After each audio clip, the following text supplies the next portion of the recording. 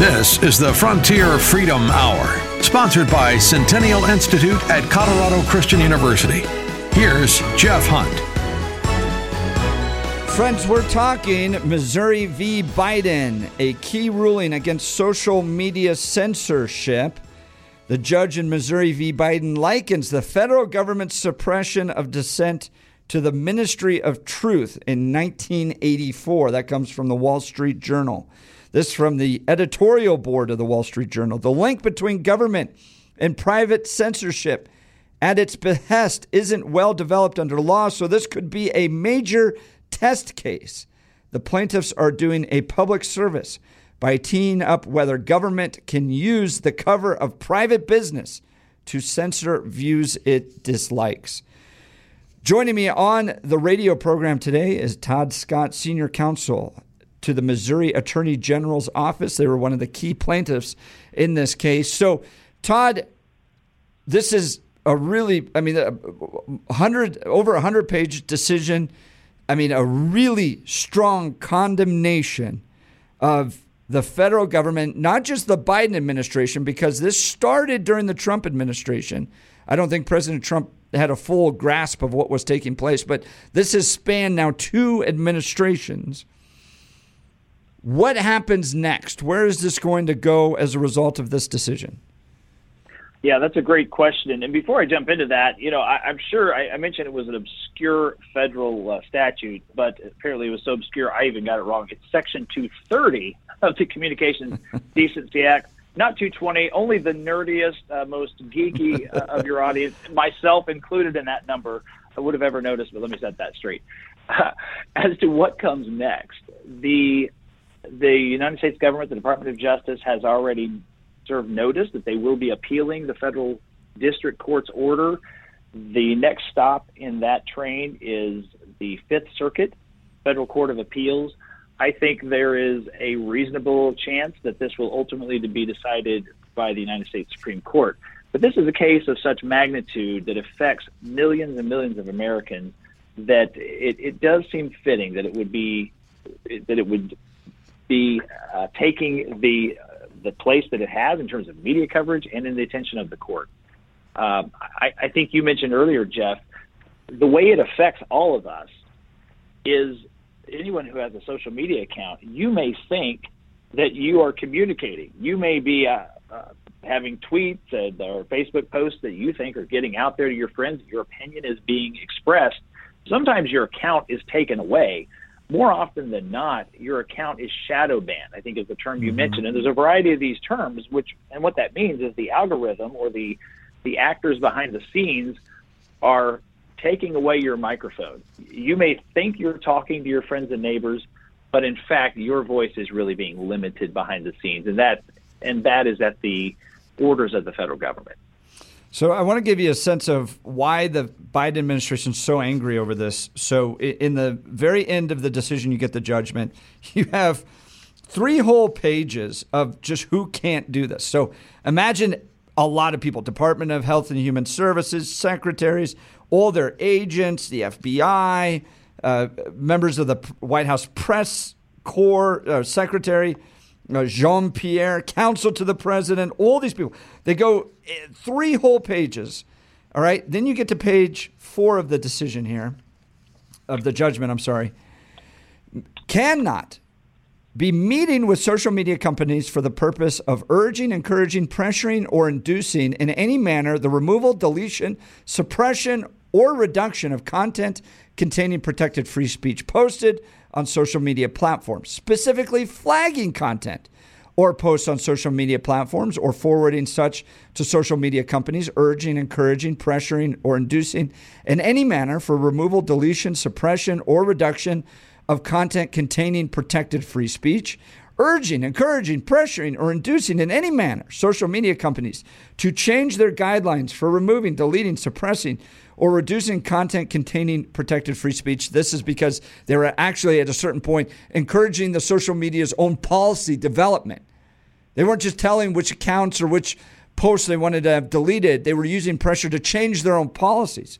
Emailing, calling, sending letters, texting, or engaging in any communication or of any kind with social media companies urging, encouraging, pressuring, or inducing in any manner for removal, deletion, suppression, or reduction of content containing protected free speech. Collaborating, coordinating, partnering, switchboarding, or jointly working, and then they list a whole host of other entities. So the federal government now can't go work with these other think tanks, like the Stanford Internet Observatory, or any like project or group for the purpose of urging, encouraging, pressuring, or inducing in any manner removal, deletion, suppression, or reduction of content posted with social media companies containing protected free speech. I mean, it is broad. Todd Scott, senior counsel to Missouri Attorney General's office. This really takes away a lot of their power to pressure these social media companies against their political opponents. And if there's anything we know about the left is that they like power. This took a lot of it away.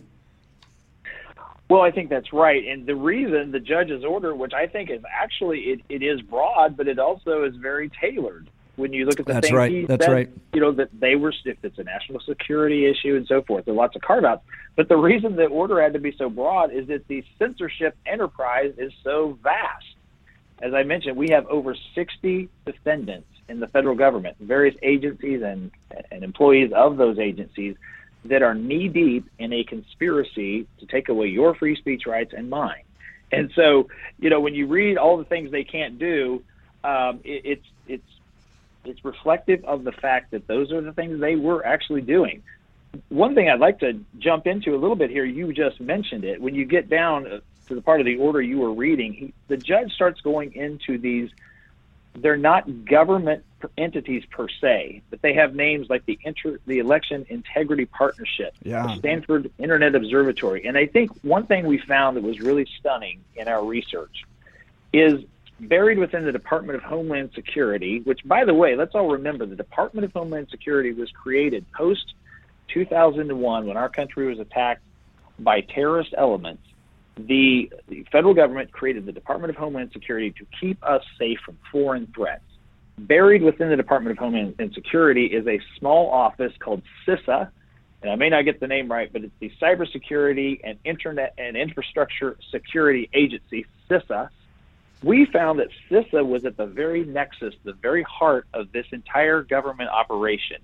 CISA basically turned its focus from protecting us from foreign threats, and they turned their guns, their figurative guns, inward at American citizens who simply wanted to express their opinion.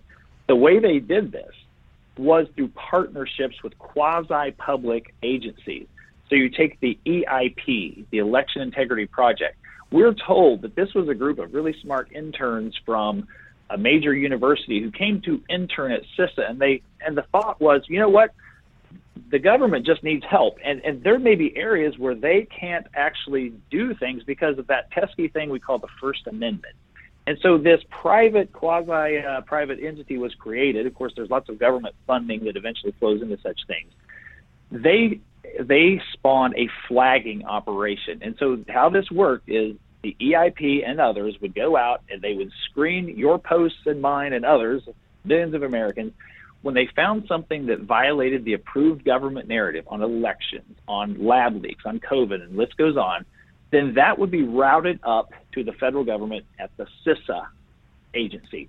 CISA would then send those reports out to the big tech folks. The big tech companies then would take those posts down. It was a well-oiled, seamless operation that was going on behind the scenes, and that's why the judge's order focuses on some of these entities that are not per se federal agencies. It's very disturbing when you really get under the hood and you see how deeply ingrained this conspiracy is.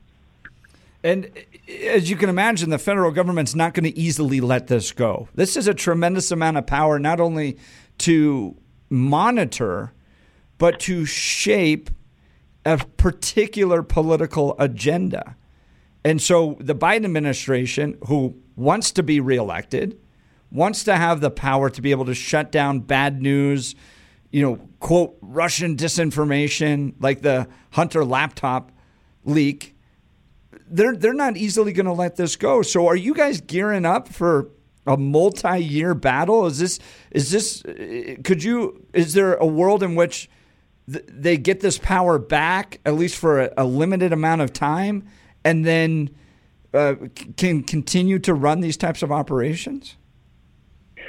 Well, I can tell you this. I know that the Missouri Attorney General's office and our colleagues and allies in the state of Louisiana and really good people across this country are drawing a line in the sand when it comes to the violation of our First Amendment rights. We intend to fight this with every tool that we have, and so far we've been successful. We intend to see this case through to the very end, and we have high hopes that we'll be successful. The violation of the First Amendment here is not vague or peripheral. You don't have to use your imagination to see it. As I mentioned earlier, if you completed 8th grade civics, you can see how this violates the First Amendment. Can I read you a quote from the judge's order? Let's go back for just a second. Real quick, we got about 30 seconds. Otherwise, we can take it over to the next segment. But go ahead. Yeah, the director of CISA, the agency I mentioned, here's was her statement. We live in a world where people talk about alternative facts, post-truth, which I think is really, really dangerous if people get to pick their own facts. That from a federal official. Missouri and Louisiana, we are fighting hard to make sure people not only get to pick what they believe is fact, but to air those opinions freely. Talking with Todd Scott, Senior Counsel for the Missouri Attorney General's Office, with a big win in Missouri v. Biden. We're going to continue this conversation when we come back, because this is an absolutely critical decision in the defense of of all of our free speech, the free speech rights of all Americans. What has been exposed here is shocking. And I always tend to be a little bit reserved when it comes to the power of the federal government and what it can do to American citizens. It is on full display in this case. We'll continue this conversation on the Frontier Freedom Hour.